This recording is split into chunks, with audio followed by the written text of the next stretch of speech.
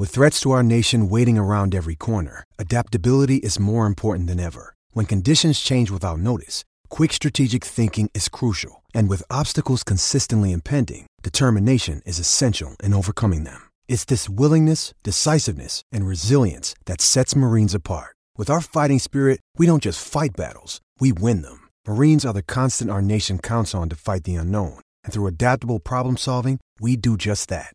Learn more at marines.com. Hello, it is Ryan, and I was on a flight the other day playing one of my favorite social spin slot games on ChumbaCasino.com. I looked over at the person sitting next to me, and you know what they were doing? They were also playing Chumba Casino. Coincidence? I think not. Everybody's loving having fun with it. Chumba Casino is home to hundreds of casino-style games that you can play for free anytime, anywhere, even at 30,000 feet. So sign up now at ChumbaCasino.com to claim your free welcome bonus. That's ChumbaCasino.com and live the Chumba life. No purchase necessary. VGW. Void where prohibited by law. See terms and conditions. 18+. Judy was boring. Hello. Then Judy discovered ChumbaCasino.com. It's my little escape. Now Judy's the life of the party. Oh, baby, mama's bringing home the bacon. Whoa, take it easy, Judy. The Chumba life is for everybody. So go to ChumbaCasino.com and play over 100 casino-style games. Join today and play for free for your chance to redeem some serious prizes. ChumbaCasino.com. No purchase necessary. Void where prohibited by law. 18+. Terms and conditions apply. See website for details.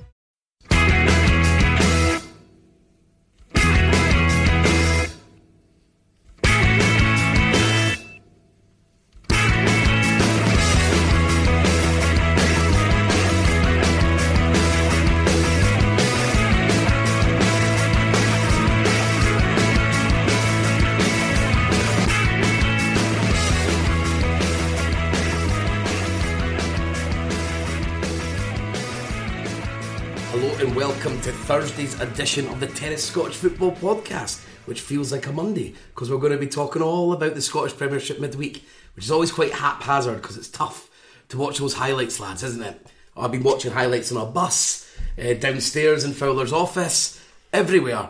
But let's all go to the main topic of the day, and the man who is named after the gentleman that has just been binned from the Jamborinos. Craig Fowler, how do you feel? Feeling good? You look happy. Yeah. You look well. I mean, I could probably say now that I was named after Craig Levine again, because he's now left, and soon he won't be hated by half of Edinburgh. All of Edinburgh, really. Yeah. I've been lying the last few months, telling people I was named after Craig Thompson instead. I think the referee.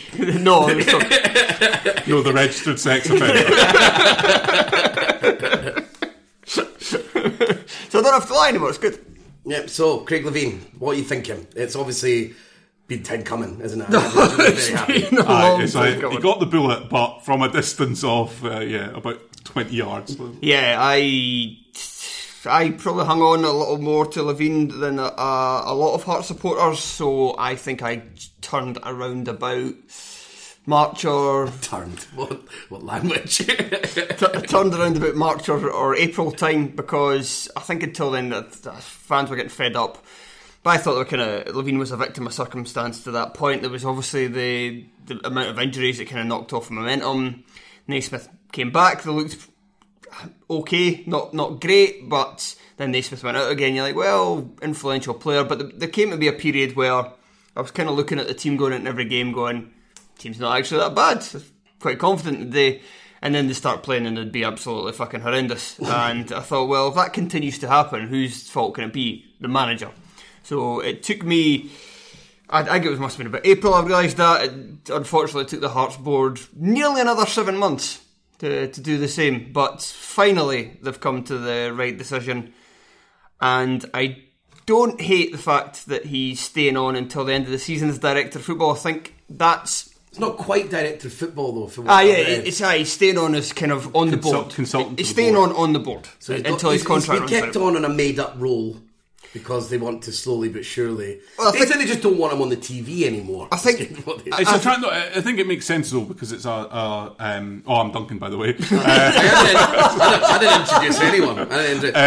We're two happy hibbies for this one. Yeah, of course. It's quite a usual thing to have in a lot of businesses, to have a transition period, and especially when it's someone that is held to significant arguably the two most important roles in the football club. So it does kind of make sense to keep him on. And also, like, I don't think there's any... Craig Levein is not necessarily... is not terrible, full stop. Like, he has some merits to him, just maybe those as a football manager are dead and gone now. Yeah. And it's more the case of that actually, a lot of his ideas, like he's done it twice now at Dundee United and at Hearts. He has brought in academies that have gone and developed footballers. That's a skill. Like, there's there's loads of clubs that can't do that, that can't identify talent and bring them through and play first team football and sell some of them on for money. But tactically and all the everything else, he might well be shot. I think it probably would have made... I think it actually might have been the best for the club in a vacuum if Levein had stayed on just director of football, just went back to his old role. But because of the whole kind of... the kind of absolute nonsense whispers, like when Cathro was in charge, like Levein was just doing everything and he was just a puppet, which, I mean, as soon as Levein took over, I mean, he kind of binned a lot of Cathro's he binned Cathro's style, Cathro's players, signed Ross Callaghan, type of player Cathro would never sign. I saw the best tweet, one of the best tweets there's been a lot of good tweets today, has been that Levein should definitely hand notes from the stand down to Austin McPhee on Sunday. Yeah, you should do it just for a laugh. Just do it for a laugh, aye. But it's a bit of a trek at Hampden. But because of that, it just would have been the atmosphere would have been too poisonous amongst the support had he stayed on indefinitely as director of football. To stay on in this kind of role just to the end of the season, it makes perfect sense, and I think it's just enough to pacify the members of the support that were like, no, I want rid of him completely, because it means that the board, with the exception of Craig Levein, the board doesn't have anybody who knows football. Yeah. So they're going to need to bring somebody else on. They're need to bring in another director of football, and to do that without having much knowledge of Scottish football or football in general yourself would probably be on a hiding to nothing. So it is kind of good that Levein's sticking around to at least kind of help with that transition. Help maybe try to appoint his successor, both as manager and as player. Director of football. To be fair, he probably did a better job than Christoph Berra's done this year. Just before we go into like the future for Hearts, and there, what about the future for Craig Levein? Where does he go from here? I just came in my head when the ways you're talking. There is merits to what he's achieved in football, even if none of it actually led to any silverware or any sort of really fun times. It depends how low he's prepared to go as manager. I don't think that. I mean, or do you think he should concentrate on the off-field? But he's not good at transfers and he's not good at managing. Like, I think that's the problem. Is he's good? Like, his transfers aren't bad. How many players has he signed? Yeah, no, but not a lot of them are actually terrible. It's only like about 2 or 3 that have actually been really bad. I don't know. Like, what? Come on, Duncan, you've argued me on this point. Yeah, but he's signed a tremendous amount of footballers. I don't think a lot of them are that bad. I just think he doesn't know how to coach them that well and get the best out of them. Well, I think a lot of people, I mean, if you listen to most people talking now, everyone is sort of in agreement that Hearts squad is pretty strong. Yeah, and that's him signing the players. I don't think he inherited many of them. So he's signing a player. Berra, he's the worst one. But I mean, if he's got this sort of youth, if he's setting up sort of youth academies, would that be a good role for him? Maybe back even in the Scotland setup. But, I think it's probably a role of that nature, whether it for the SFA, whether for another club, because I don't think necessarily there'd be too many teams at the top flight who want to take him on as a manager. I think. No. Most of them outside of the top 5 would be pretty happy to have him as a director of football. But I think the problem is that there's just baggage now that comes with him. Like I think that is the issue, is that with Scotland, that's still hanging over him. Yeah, there's a point in time, and now how drawn out this was. If he'd even gone after the Scottish Cup final, he might have looked much better at prospects for another club. Top 6 season. All that sort of stuff. But it's soured so much. I think that if you are a fan of another club, you'd be like, oh god, like, because there's this thing, this idea that he consumes the club. And I think you can see that in terms of where Dundee United went after he left. Okay, admittedly, Houston steadied the ship for a while, but the course of the club went. On a downward trajectory. He seems to dominate the clubs, and that's fine if that's what you want, but it does create problems if it does go awry, like it has done now. Because he won't have I'm assuming that Craig Levein probably doesn't have enough money to call it. I think he probably quits. does. You think? I think. I don't know. I have no idea what the state of his finances are. No, but you know what I mean. I know he would have got a pretty. He's a Hearts fan. He probably got lots of people invested money for him back in the day. Or he's lost all his money. One of that. But is there anything else you want? I mean, what do you think about Hearts then? Where do you go for your what type? As a personal viewpoint, what type of manager would you want? I would quite like Stephen Robinson. Sorry, Motherwell fans. He seems to get teams playing decent football, but also smash mouth football, and that's what Hearts football is all about. Yeah, I totally. What's Ryan Bowman up to? Let's get him to just kick fuck out of Ryan Porteous. And he's got quite a good record against Hibs, which seems to be like basically the number one criteria for about 62% of your fans. Well, no, I couldn't save Levine. Yeah. But he saved them for quite a while. Because he finished with not with the fans, just with the board. He finished with like a 39.2% win ratio, which I mean that's absolutely horrendous, isn't it? For you're talking about one of the top 5 clubs in the country. I actually thought it was going to be worse than that. As high as that? Yeah, well, that's what it said. I just sort of caught the start of Sports Scene, and that's what they were saying. But I think that's actually more impressive than. I would have guessed lower. I'd reinstall him. So you think Stephen Robinson, get that in-your-face football, fast-paced, quick wingers, hard pricks in the middle of the park, and just get up everyone again. I'd quite like that. There's a few. I don't think they should. Anybody who's actually got a link with Hearts, I don't want. I just don't like any of the candidates that do. What's wrong with Neil McCann? There's a whole podcast dedicated to that. I'm not going to justify that with a response. And John Robertson. John Robertson's probably the pick of the bunch, I thought. Naismith, definitely not Naismith.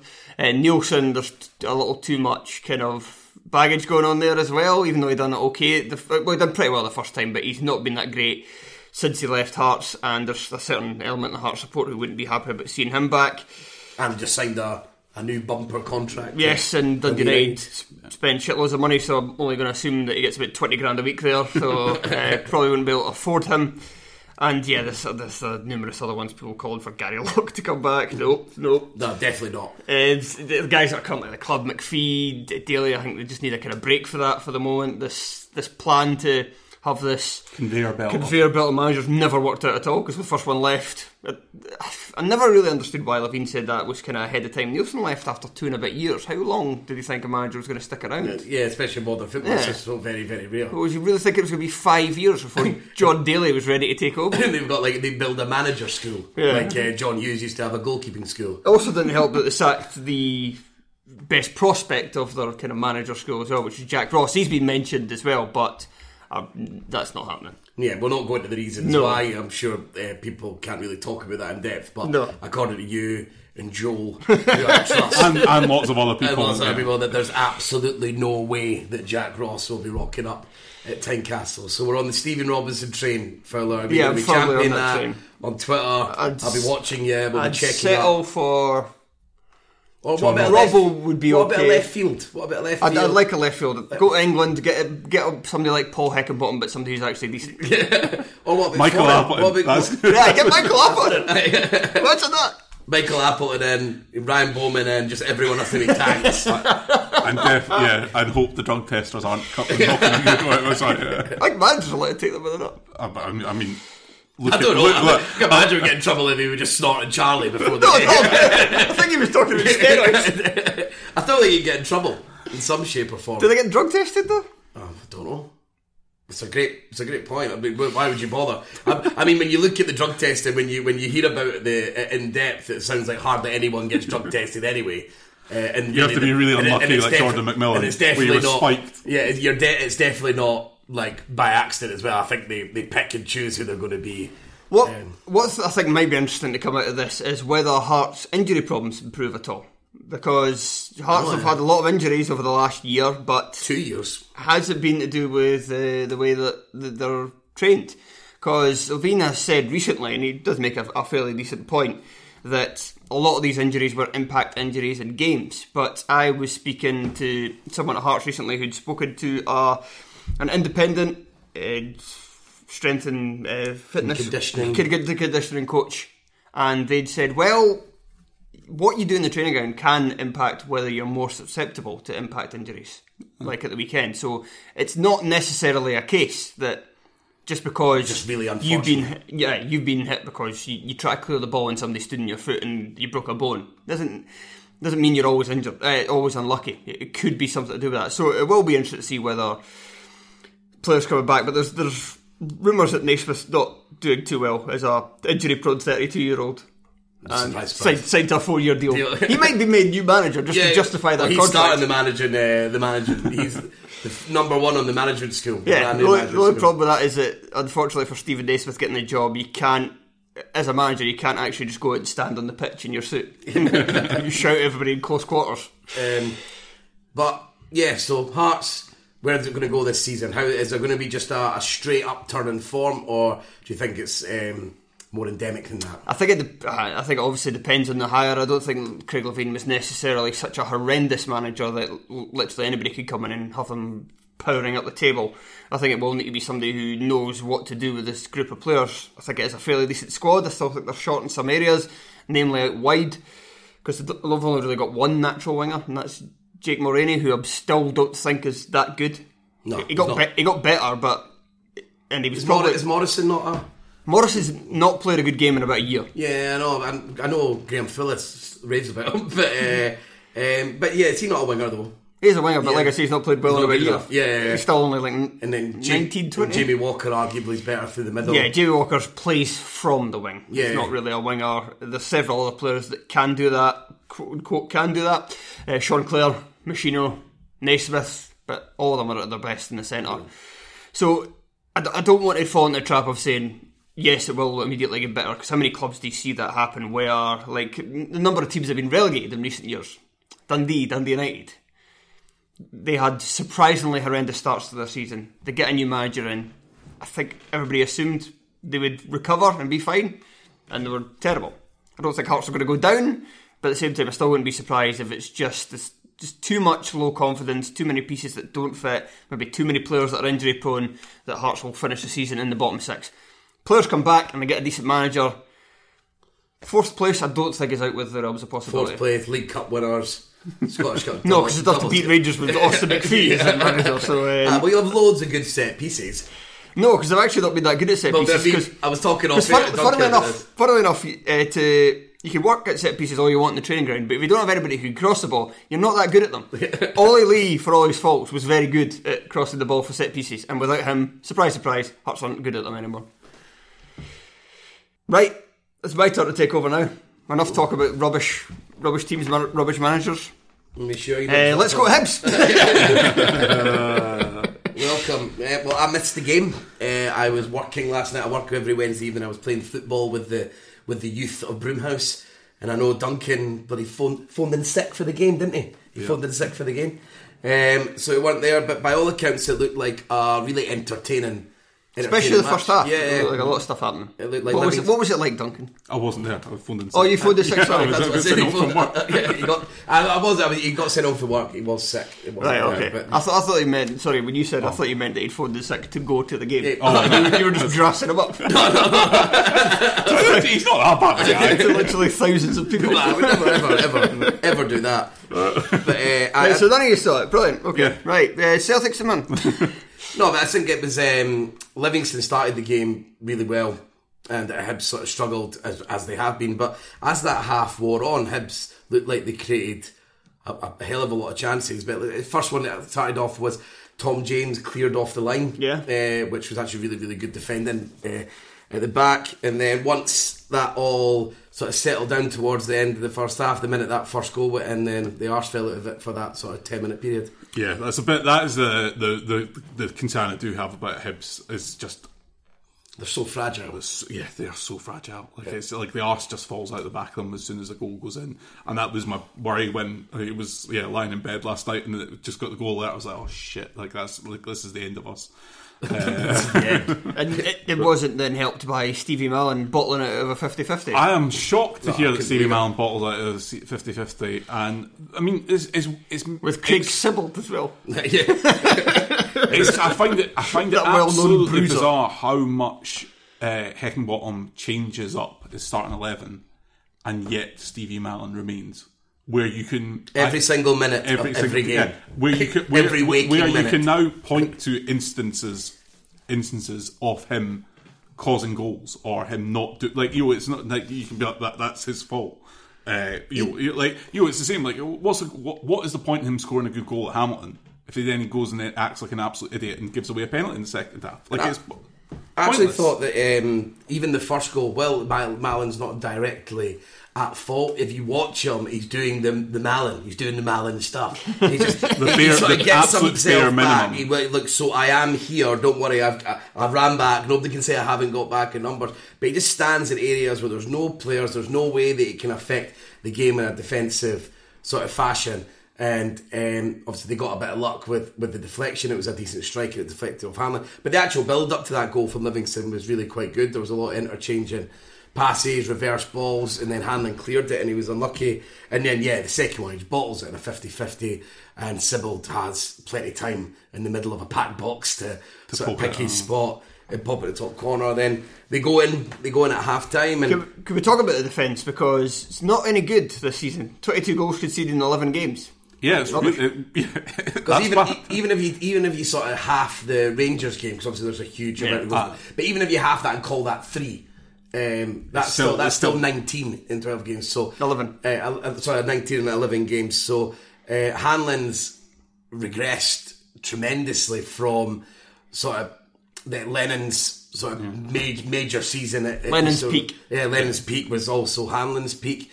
With Darren McGregor not there, I think we do really miss Darren McGregor, even though I think he's not as good as maybe he was a few years back. But again, it's just constant changing as well. Like he doesn't know who his best 11 is, and that has an impact. Like people always talk about that triangle at the back. The goalkeeper and the two centre halves are a platform which to build on, and yet Hibs have not really been consistent with that. Like, is Porteous' number? Is Porteous and Hanlon? That's what he's wanting to do for the rest of the season. Then just do it. Like forget about the players you've signed, and if injuries come to them, but then when they aren't even sure that the person behind them is going to remain the same and how he wants to play, it's and then you've got he's chopping and changing the fullbacks now. You've got James played, James was out, and Naismith played, and Naismith was a bit up and down in the game at the weekend, which is not surprising because he's barely played. Yeah, but he did some really decent things. He has a good delivery. Naismith, he still looks very unfit. I still try to work out with Naismith. Is it his body shape or is he actually overweight? I can't really decide yet. But he did set up the goal, Horgan's goal at the weekend, and then he was out the team, and then James was back in, and James you could see what James brings to the team again. He had a few good efforts on goal. He nearly scored an absolute peach from long range, and he brings that. He's obviously more technically gifted, but it's a completely random thing. Every time you wait to see the Hibs team, like Doidge was out, said it was an injury, find it hard to believe that was an injury now because he was straight back in on the Wednesday night. Played 90 minutes. And Canberry was in there. Middleton out of nowhere again, brought back in playing with wingers. So it's just, he has absolutely no idea. He obviously went for it yesterday because he had Allen, Mallon and Hallberg, and Villa, the invisible man, was taken out of the team. But ultimately, you've conceded 2 goals to a good Livingston team. But it's a Livingston team not playing with it. It's a Livingston team not playing with a striker. Yeah, especially without Lyndon Dykes. To concede 2 goals to them at home is pretty criminal. Hibs got themselves back into the game. Second half, What a dive! I was just about to say, was it a dive? Yes, absolutely. Definitely. It's difficult to see. I saw someone on Twitter saying that he should have a game knocked off the ban that he's never going to get for this because how audacious it was. Because Bartley, and obviously it was Bartley that was the man that was penalised, which is funny. I don't know, funny, a shame, good. I don't know. I don't really know how I feel about that. I've got another question. What is the worst miss? Is it Scott Tiffany? That's the name, yeah, Scott Tiffany. Yeah, Scott Tiffany's missing this game, or Devante Coles against St Johnstone earlier in the season. I'm going to go for this one simply because he has the time to do whatever he wants. It's absolutely mental. And he rushes it. He doesn't need to rush it. He's ready. He's also nowhere near the target. And how did that lead there? Stephen Mallon with the slack back pass because he just totally switches off because he was facing his own goal where he goes to sleep. And then Tiffany, he's got to score that. every single time. Livingston will be devastated about the goal that they lost for the equaliser. Yeah, it's an awful goal to lose. It seemed like both centre-halves, so it looked like Lithgow and Lammy were put off, or was it Lammy? Lammy came on. Yeah, Lammy came on. It looked like they were put off by Canberry's presence just a touch. Because I think Lammy didn't really have an excuse. He was on the other side. He just seemed to slow up a little bit at one stage as if he thought, there's somebody standing there, he'll be offside. He's like, no, he's walking back, still going for the ball. Lithgow have a little bit more sympathy for, because I think he stops at one point because he sees Canberry at his peripheral vision, and I think he thinks he's going to run into them. Yeah. So he kind of goes, oh shit. So he spooked him. Happy Halloween. Oh, Martin Boyle's in. And great to see Martin Boyle come in, composed. I mean, that was just pure pace, that goal. Yeah. But we've not had that all season. We lack it so much. Like we signed Middleton, but he's not got any not dangerous pace or anything like that. Not Boyle pace. Yeah, we're not, and thankfully he seems to still have it. But I mean, I'm great as well in the world. I really like Martin Boyle a lot. But if we are hanging our hats on Boyle's return to change our season, then that's a concern as well. I mentioned this earlier in the season when Boyle was out. I said that it was the worst player for us to lose, not because he's necessarily the best player, but he's unique in that Hibs team because he has pace. But Heckingbottom doesn't get off the hook for that, because he had a whole summer to realise I only have one player who's got pace, who's also coming back from an injury. Yeah. He knew that, and he decided not to bring anyone else in, and not just it was a serious injury as well. And sometimes with players with pace, they don't necessarily have to be absolutely brilliant. They just stretch the team, especially in Scotland. Like, they can stretch the team a bit. They make the other team have to think about what they're going to do. They can't squeeze it, because I think that's another reason why teams find it so easy to go through Hibs midfield, because the team just goes. If you're a defensive, you can push really, really high up because you know there's no really much chance of getting caught out. So suddenly you've got men over in the middle of the park, and then you're walking over Josh Vale and Stevie Mallon wandering towards the goal. Looking aggrieved. Right, let's move on to Parkhead. Celtic 2, St Mirren 0. Before we get into this one, interesting use of rotation for Celtic. They rotate 3 different right backs. Good fun. Yeah. Very good. That's what they think. Maurice Bauer came in for this game, I should say, after Jeremy Frimpong played at the weekend against Aberdeen, and Hatem Abd El Hamid played against Lazio. Who's the best? Probably El Hamid, since he gets European assignments. Yeah, so I'd say probably the most all-rounded. Yeah, and like Frimpong looks like the most exciting, but Bauer's looks like the guy that everyone thought was a weird signing and pointless. He looks alright. A very Lennon thing, where he just sort of just loves signing players. Absolutely must be doing it. But Bauer seems to, in the Old Firm game, he was good. Yeah. I mean, I think that's if you can. Celtic can't afford to carry passengers, but they're in the fortunate position where the players that sign like Bauer are coming in and performing. That bodes well.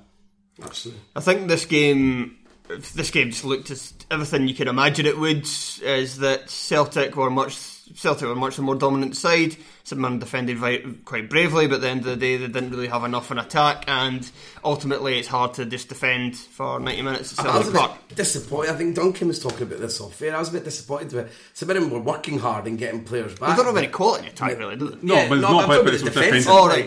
They were working back. They got the numbers back, but they on both goals you see that they've got the numbers back, but they're not. I think they're a bit unlucky at the first goal. I don't know. I think if a team gets to 2 rebounds, I think you start saying that you've just got to react a bit quicker.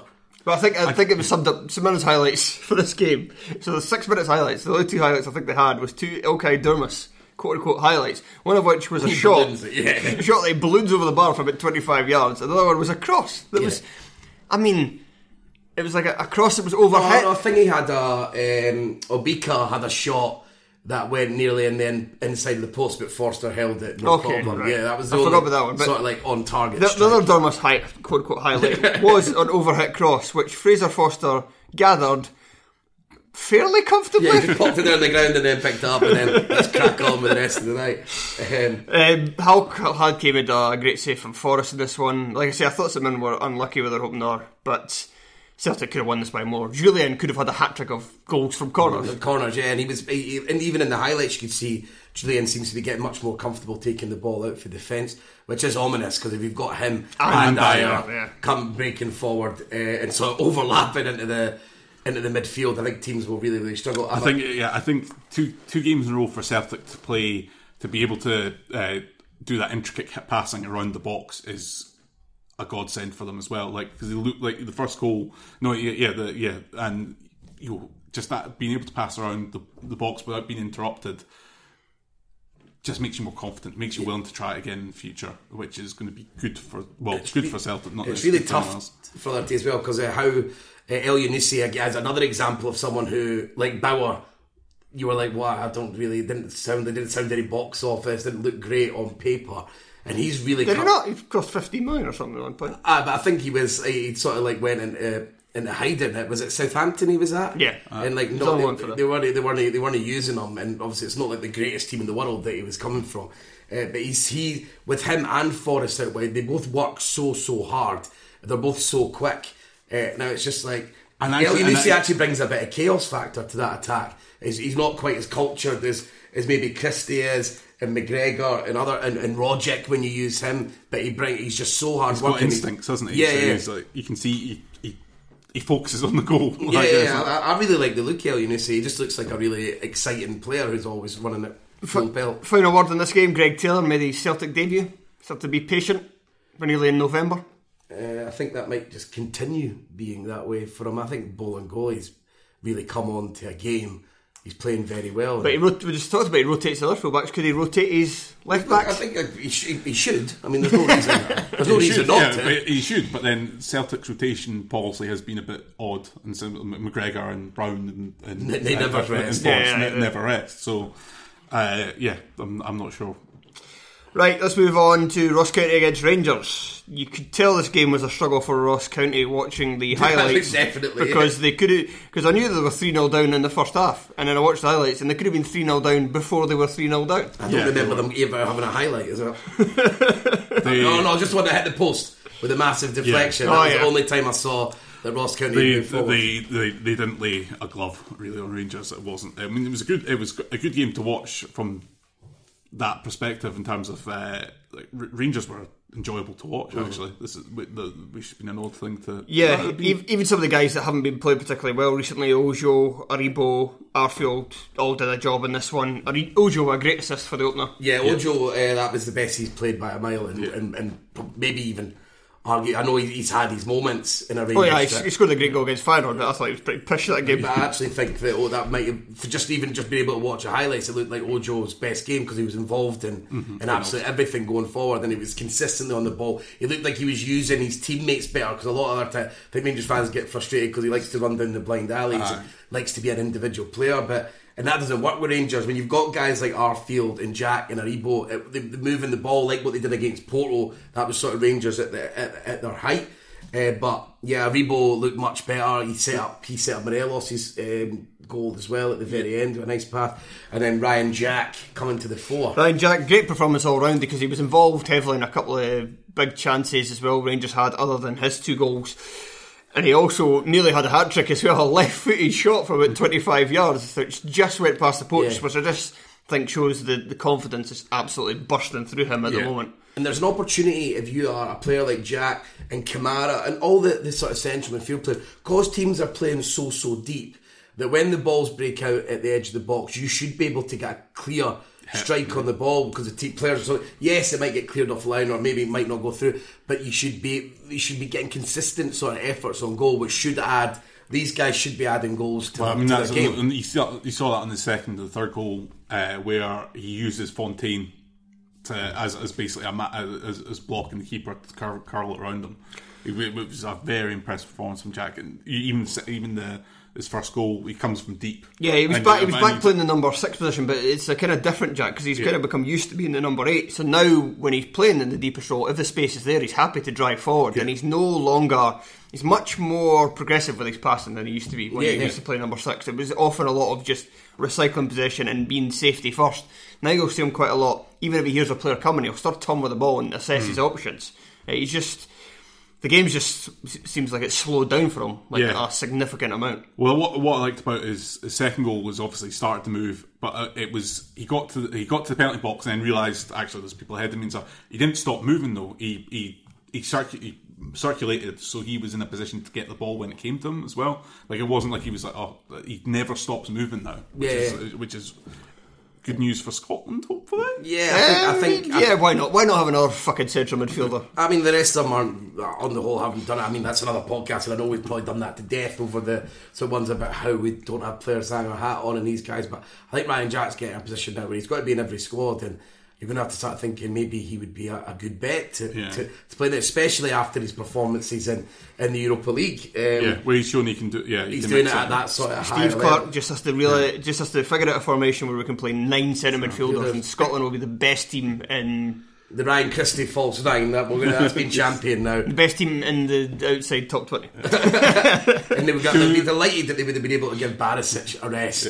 after 55 minutes because he's put a lot picking on their victory cigar and Andy Halliday.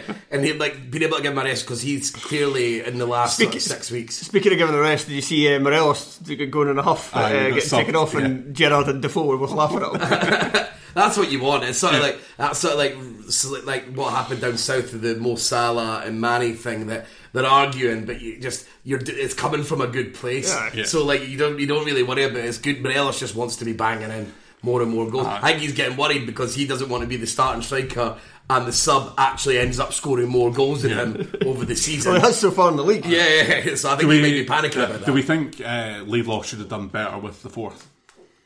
When is that Morelos' one? That's a pretty good finish. He rifles it right across. I'm not going to bury Laidlaw for that. He'll give us something worth burying. I just thought he's going to shoot. That was kind of his Laidlaw's position made it seem like he was maybe getting ready for the ball to come back across. I was like, it's Morelos. He's shooting. I suppose. But Ross County, I'd be starting to get worried about because defensively, couple of pumpings recently where they did come back to score to draw with Hibs, but then it's soft as quite disgraceful to concede 2 goals to Hibs, really. So I think when you look at the defence, it is a bit like Keith Watson, that's not good. Fraser, when they're playing Fontaine, you're like, it's just, I don't know if that's going to be good enough. Right, let's move on. Kilmarnock against Motherwell. Motherwell against Kilmarnock, should I say, with the hosts winning this one 2-1, thanks in large part to a big call early in this game from referee Don Robertson. It was a big call. Who judged Alex Bruce to have taken down Chris Long. I've watched this loads of times. I have no idea who got that ball first. I think, if you see it at first viewing, you're like, that definitely could be a red, because the ball doesn't travel it doesn't deviate wildly differently. You're like, that could be a touch. I thought it did deviate quite a bit. I think it deviated, but in a way that could have been a natural touch. So I thought the first time I looked at it, it was a stick-on red card. No, I thought he played the ball. I thought the ball moved. I thought the defender got to it, but it's only in some of the replays. It looks like it's only in some of the replays. It looks like Long brings his foot around and manages to maybe get there first. But even I slowed it down on YouTube to 2.5 speed. Still impossible to tell. Long's foot comes up and then it just kind of disappears. I was going to say maybe Robertson's mind was made up by the fact that Bruce looked like he was struggling to get him because he spent the first 20 minutes of that challenge trying to appeal for offside. And it was actually really poor for Kilmarnock. The first time you've seen them sort of completely cut open in weeks. They'd be so strong, and maybe that's because Del Fabro's out. They had to make a change in there, but they'll be disappointed because the sort of first mistake they made, the defenders are too far apart, and they get properly punished, and it really cost them for this whole game. But even despite that, I think Kilmarnock, according to Graham and people that we know that were at the game, they were still very well organised. They were still very much in the game, and that's testament to Alessio's shape work and all the things that he's doing on that training field. Even when they go down to 10 men, it isn't no fitness. I know we probably went over this. I know everybody's in pure gym after training, desperately trying to keep fit. But is there anything wrong with that? I think you have to be fit to play in Scotland. But is it unreasonable for to really be concentrated on the players looking after themselves? I always get a feeling in other countries, granted, it's easier because you probably have more a given that players will do that themselves. Yeah, like you've got. But granted, it's easier when you've got a gym on site when you're playing, but you only get to be together so often in a week, and obviously a lot of teams, they're only doing 3-hour sessions. Is it a lot to ask that you go and do 90 minutes, 2 hours, when you've got a conditioning coach going, this is what you're going to do, you go and do that yourself? I suppose, probably not. And then you've got, and then when you're on the training ground, you're concentrating on your getting the balls out, you're concentrating on your set pieces, and you're concentrating on your shape. It's no surprise that teams in other countries always look tactically miles ahead of Scottish teams in Europe. Because they're not being sent on running exercises. Yeah, they're not on the sand dunes with Craig Levine. Had to get that dig in somehow. And Dom Thomas managed to score further. Peg Telfer will be happy. He managed to score a cross, didn't he? Yes, he did. To be fair to Dom Thomas, he's done well to kind of stick around at Killie this season. That is damning with faith. I know, because at the same time, Killie don't have a lot of quality in attack, and if Dom Thomas was the required quality to be a proper top flight player, you think he would have been playing a little more than he has. But I don't think he's been bad. I think he's been a useful kind of squad player this season. I just still don't envision him being a top flight footballer for most of his career. Yeah, I don't see him playing Premiership. I think he'd be an excellent Championship player in 2 seasons' time.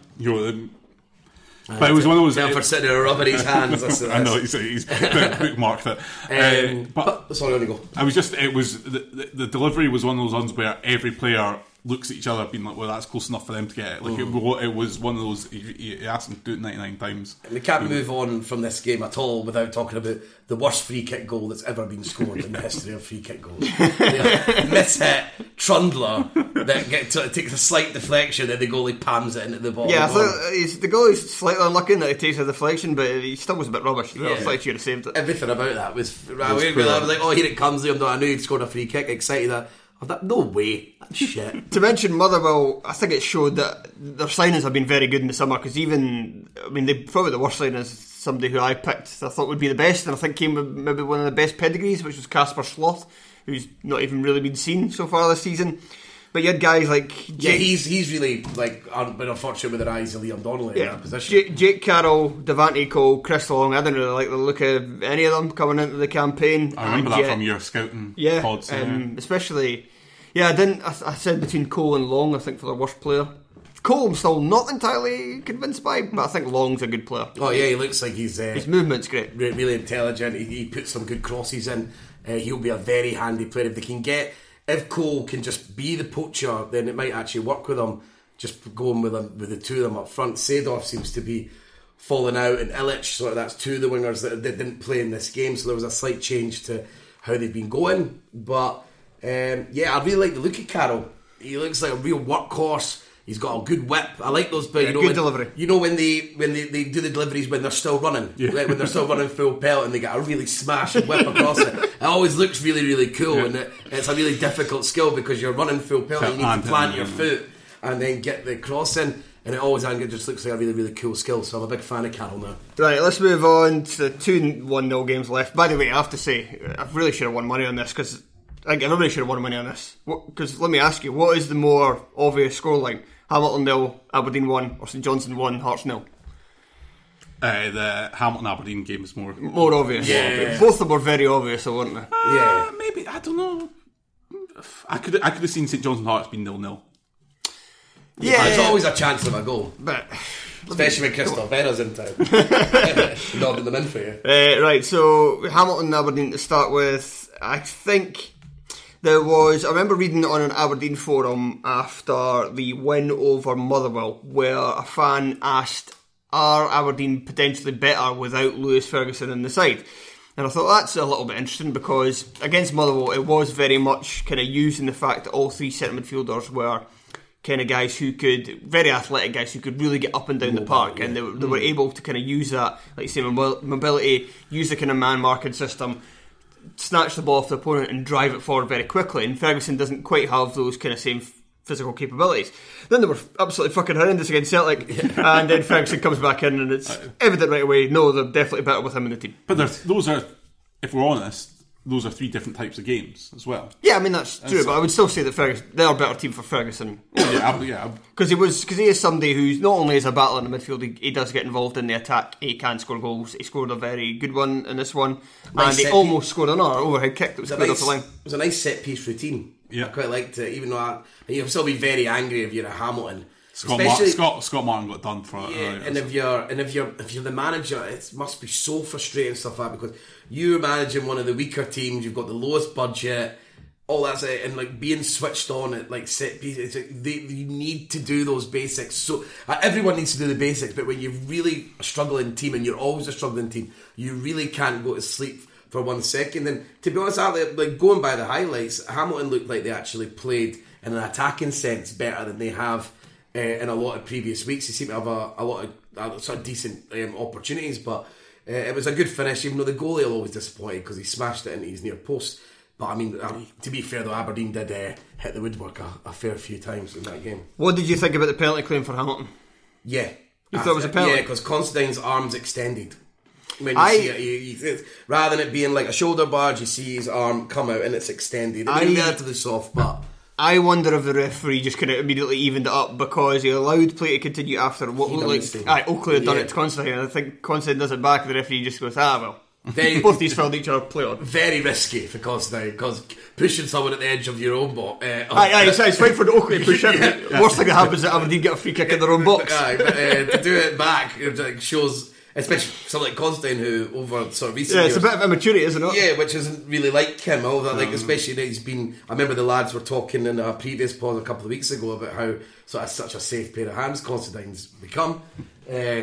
Sorry, someone's just waving at us. No, give us a finger. Oh, right. We deserve it. We're talking shit again. Right, let's go to the final game, which was St Johnstone 1, Hearts 0. We've already talked about Hearts, so the death nail for Craig Levine. Although one thing I will say about Hearts is, because I said this when we saw the team, we were on the train back through from recording the show, I said, right, the midfield is Bozanic, Clare, Morrison and Damore. Would you rather have that, or would you rather have teenage Jamie Walker and Sam Nicholson, Scott Robinson and Jamie Hamill, the Hearts midfield for the season they were relegated? And we kind of decided we'd probably rather have the current midfield, but it's very close to tell, and that shows you just how murder Hearts are at the moment. And I don't necessarily think, Damore's played in the English Championship. Damore's actually played in the English Premier League. He played semi-regularly in the English Championship.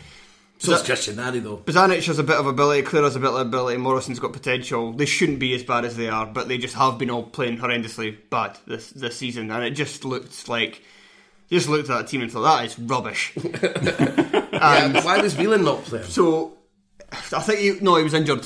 He had a tight hamstring, so he didn't play it against Livingston, so I think he only brought him on for the last half hour, kind of break in case of emergency scenario. Not that it worked. Right, so talking about St Johnstone, they are starting to look a bit better. I know they've had pretty much the easiest games you could almost hope for in home to Hamilton, home to Hearts, but 2 wins is still 2 wins, and I think in this one you saw the likes of Kennedy, Dre Wright. Dre Wright's improved them. Witherspoon all kind of looking sharper. And then Dre Wright, I know he's actually played quite a lot of games now this season. If you look at, he's probably made about 7 or 8 appearances. But it's going to take time to get back. So you're seeing that now, and I think when we saw the highlights against Hamilton at the weekend, and now in this game, he looked at it. He was doing a lot of sharp turn-ins, doing his flicks, looked very energetic, being involved in everything good that's Johnson, which is the main thing they want to do. He's arguably, when he was on song along with Kennedy, is the best players they have.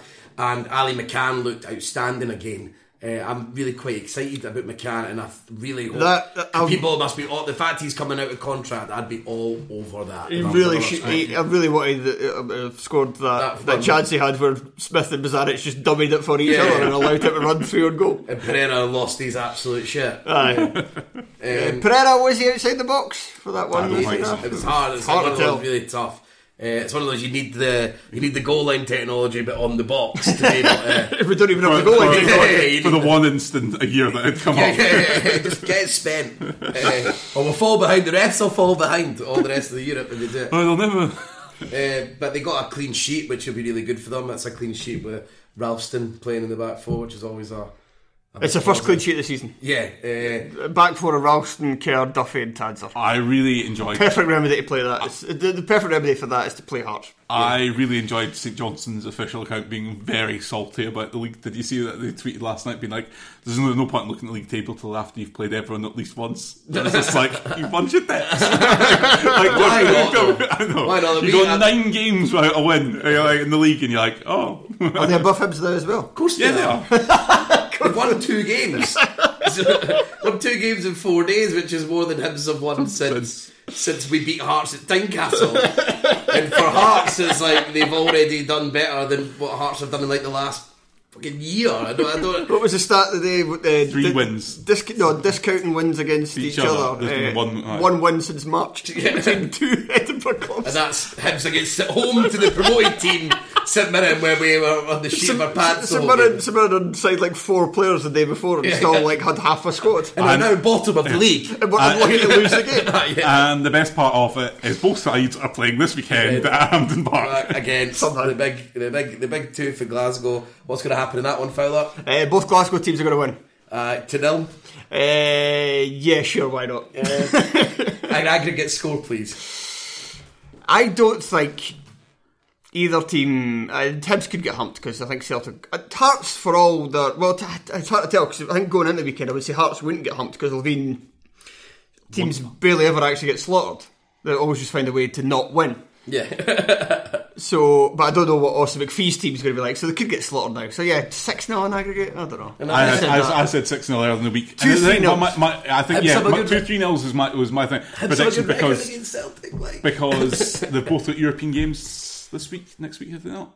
Next week. Yeah. So what's the point in... I was really sad that they didn't have European games before this. I was looking at it like, oh... No, that's the one thing we need. No, because then they'd had to the Moneyfield scenario again. The Moneyfield had to. I would be fine for that. Just the double threat match. What's this thing? A double threat. Tag team Hampden Park. Just play at the same time. You have 22 Hibs and Hearts players against one of the old firm. I still not entirely sure I'd chances. Get absolutely hammered. And is that? I mean, we've sort of been mixing the hosting duties here. For let's we're going to just do it together at the same time. Okay. Well, thank you very much, Duncan Mackay. Because I didn't introduce him at the start. I only found out I was hosting. I decided to host about 30 seconds before we done it, and that's why it was a very haphazard. Thank you, Mr. Tony Anderson. Any time, Craig. I live for it.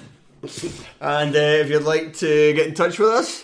We've got tennispodcast.net, we've got Facebook, we've got Instagram now, not that. I've never had it. Terrible at it. Yeah, Joel's not done anything on Instagram page for about 9 months. Was that one of his jobs? It was. Oh, come on, Joel. Think of all the opportunities you've been given. Get on the Instagram. I don't know how to use it. I'm not a very social media savvy guy. Although, strange enough, I just got asked at work. I think it's maybe because I'm one of the youngest people there and because I'm on Twitter a little bit. They've asked me to be in charge of the Twitter account for the project that I worked on.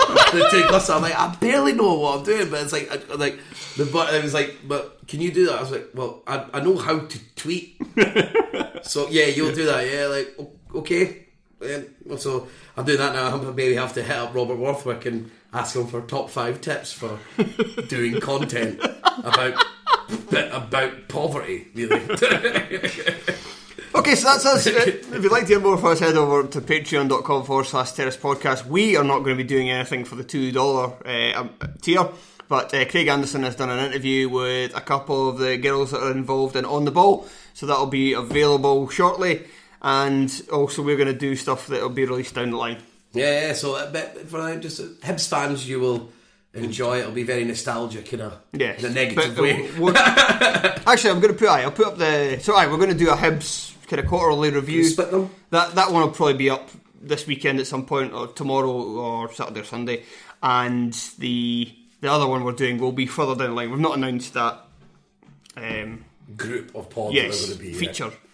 So you don't really care, it just turns up in your podcast. Go on then. But if you want to hear all the extra content, it's patreon.com/Terrace Podcast. Please give us more money. It's really good stuff, actually. Yeah. Like even stuff that we're not involved in. Yeah, stuff that I've not even heard. that's especially good. Enjoy your football.